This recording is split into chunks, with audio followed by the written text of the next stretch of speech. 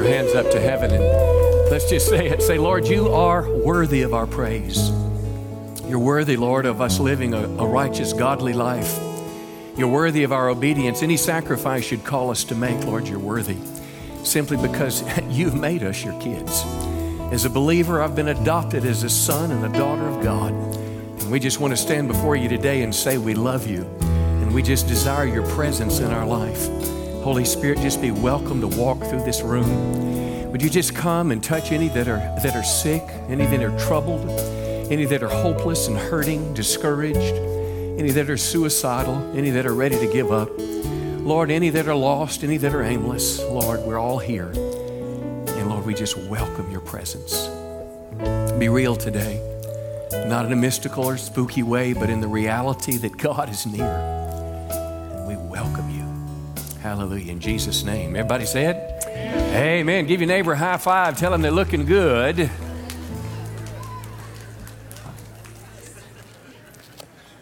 I heard somebody say you could be a little better. Don't say that in church. It's supposed to make people feel good. Hey, we're glad you're here this morning. You can see we're getting a little full in this second service. We've got lots of space on Saturday night and Sunday first service. You might want to check that out sometimes.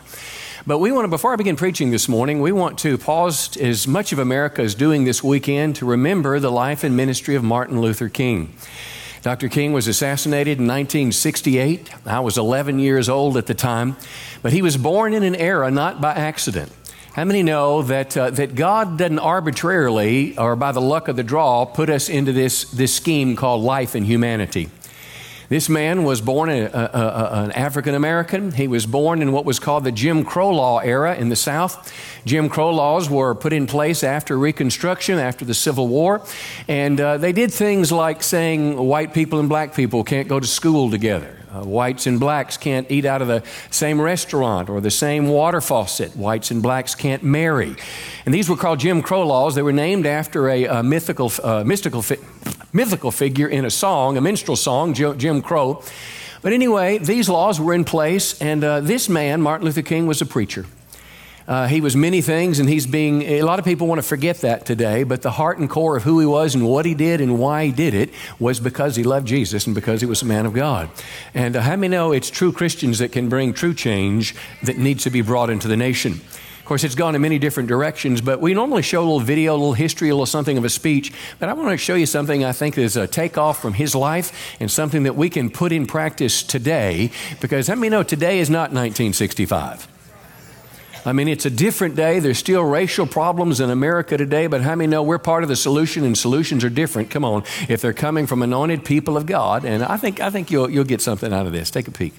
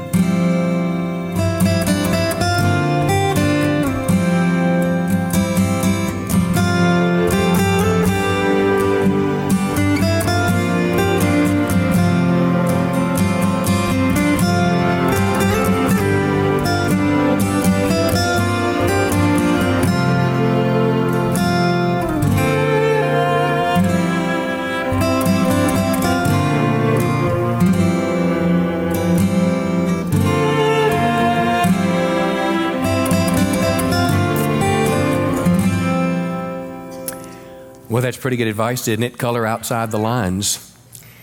We live in a world today where, of course, our government has changed. The Jim Crow laws were repealed, but how many know there's still racism in America? There's still hostility. There's still a lot of problems that we deal with and struggle with as people in America. I was raised in the rural South. I was raised in the country. My dad and granddaddy had a farm. There had a number of black sharecroppers that worked for my family. but I was not taught to hate people that were different from me. My friends, one of my friends, John Bell, he was an older man. He had a wood stove he cooked on. I'd drive the tractor out and we'd cut his wood and bring it back to the house. His house was paved with funny papers from the Sunday paper inside like wallpaper. He was a poor man, didn't have indoor plumbing, but yet he was a man that had a rich heritage. He had 2 daughters. We played in the sandbox together. Here's something that I've learned. You can be taught to hate or you can be taught to love.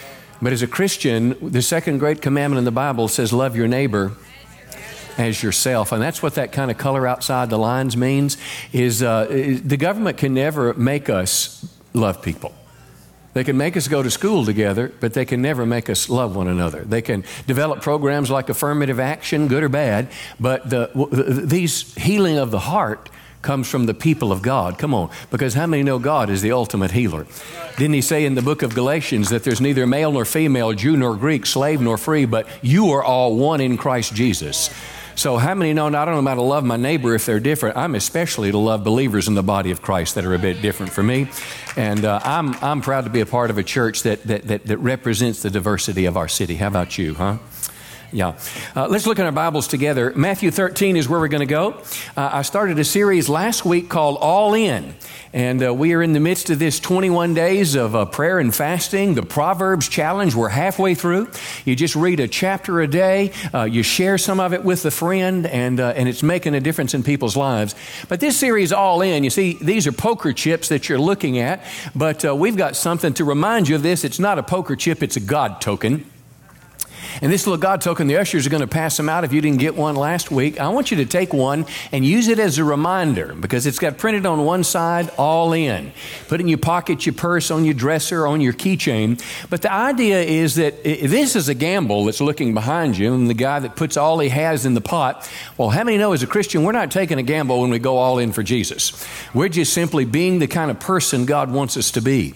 And in this series, All In, I'm trying to challenge you about your relationship with God. How many know your relationship with Jesus can be on many different levels? That relationship can be casual. It can kind of be come and go. I can take it or leave it, read my Bible or not read my Bible. You can come to God in a crisis when there's trouble in your world and kind of go back to normal when the crisis is over. Or you can have a relationship where Jesus is the most important person in your life. Come on, it used to be called a Jesus freak, a radical Christian. Well, I believe that's normal. Come on, that Jesus is the center of our life. Didn't he give us the great commandment, and that great commandment that said we're to love the Lord our God with what? All our heart, all our mind, all our soul, and all our strength. And it's the greatest commandment in the Bible. So these last 2 messages are on the challenging side to you. They're intended to be meat, but I'm intending to challenge you on what kind of believer you are and what kind of believer that you're going to become in the days ahead. It's time to move from casual Christianity to a deliberateness about our walk with God. So here's the passage I shared last week from the words of Christ. Matthew 13:44, Jesus said, the kingdom of heaven.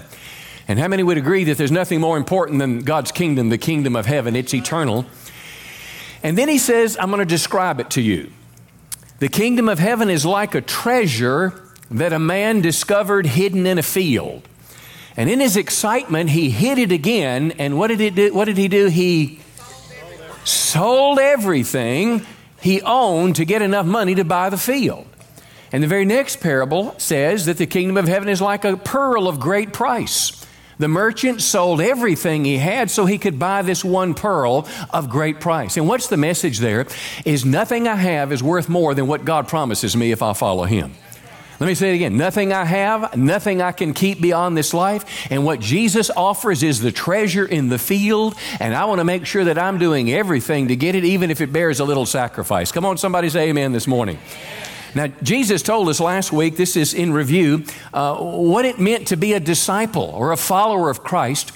Jesus told us 3 things, if you remember in Luke's gospel. Jesus said it meant loving him more than we love anyone else. Now, listen, he's talking about our family, and we're not supposed to love our family less. We're just supposed to love Jesus more.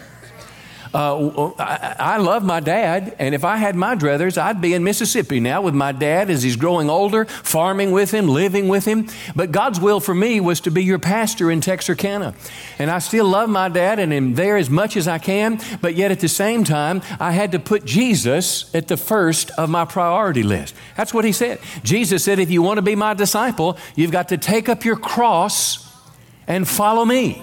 So whatever his call is on our life, and this is, of course, all on the website or the phone app, and you've got to be willing to give up any or everything I'd ask of you to follow me, because the treasure in the field is worth it. And here's what I know. Serious Christians do serious things. They live in serious ways, but Jesus promises a serious reward on the other end. Now, come on, somebody say amen. Well, this morning, I want to continue in that vein, and I want to talk about what I believe is the defining mark of a modern day believer. A true believer is someone who follows Jesus.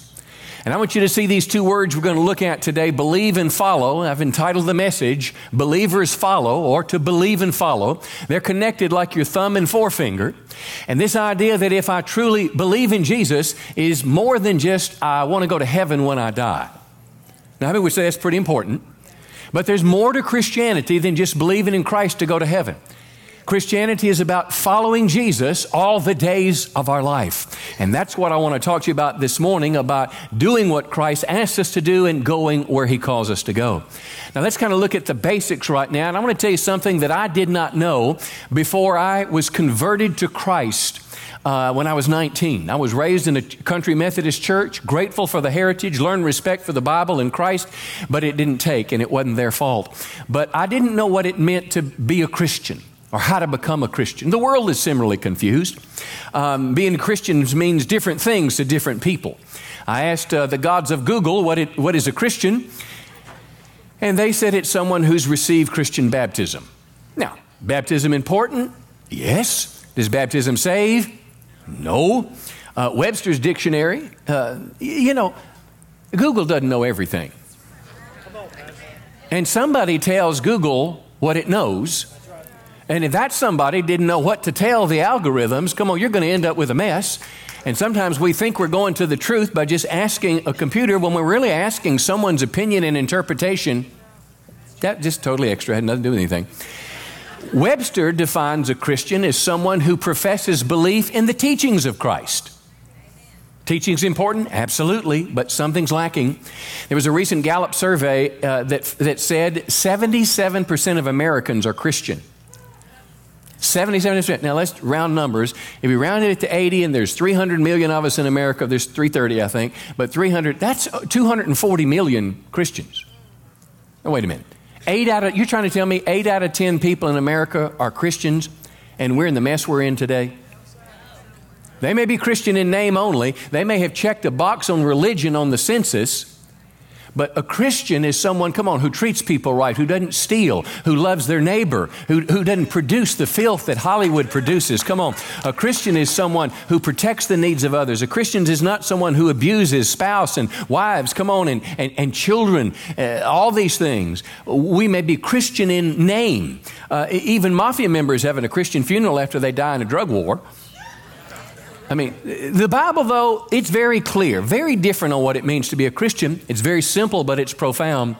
To be a Christian is a person who believes in Jesus and follows him. Believes and follows. Believes and follows. We'll talk about that. You may be born into a Christian family. You might have been baptized as an infant, but that does not make you a Christian. You're not born Christian. We're born again to follow Christ. I didn't know John 3 was in the Bible when Jesus said, you must be born again. You must be born from above, a spiritual rebirth, a spiritual conversion. When God begins to tug on your heart and you respond to him. You see, there is a conversion experience. We call it being saved, to be forgiven from our sins when we personally receive Christ as Savior. Now, I always knew that, listen, that Jesus loved me. I believed in Jesus all my life, but I never received him as Savior. It's like a gift that's offered to you. And if you want this gift, I'm prepared to give it to you, but you have to take that gift. You have to receive that gift in a very deliberate way. I would suggest to you that for the vast majority of people, we should know an exact time and date when we committed our life to Christ. It is a marketplace of turning. Christianity is more than following rules in a book, religious tradition, or ceremony. It's more than going to church on Sunday. But Christianity is a personal relationship with God. Now, the way to be saved, the Bible's very clear, is believing in Jesus. John 3:16, I learned this from Julia Guy in Sunday school in that little Methodist church. John 3:16 says, "For God so loved the world," come on, say it with me, "that He gave His only begotten Son, that whosoever would believe in Him would not perish, but have everlasting life." But my question is, what does it mean to believe? I suggest to you that Gallup's numbers are way, way off. Because believers give evidence of their salvation.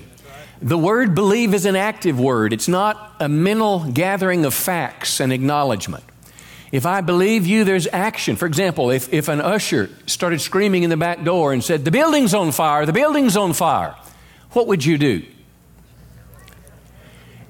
If you believed him, you'd get up and go. You'd get your kids and you'd be out of this place. Or if there's a bomb in the building, you wouldn't sit there and say, "Well, just a minute, because I'm figuring out my grocery list right now, and you're just going to have to wait just a minute. And I want to hear the next thing that preacher says, because I don't know that I agreed with what he said just a minute ago, and I want to see if he changes his mind, because if he's not, I'm getting mad at this."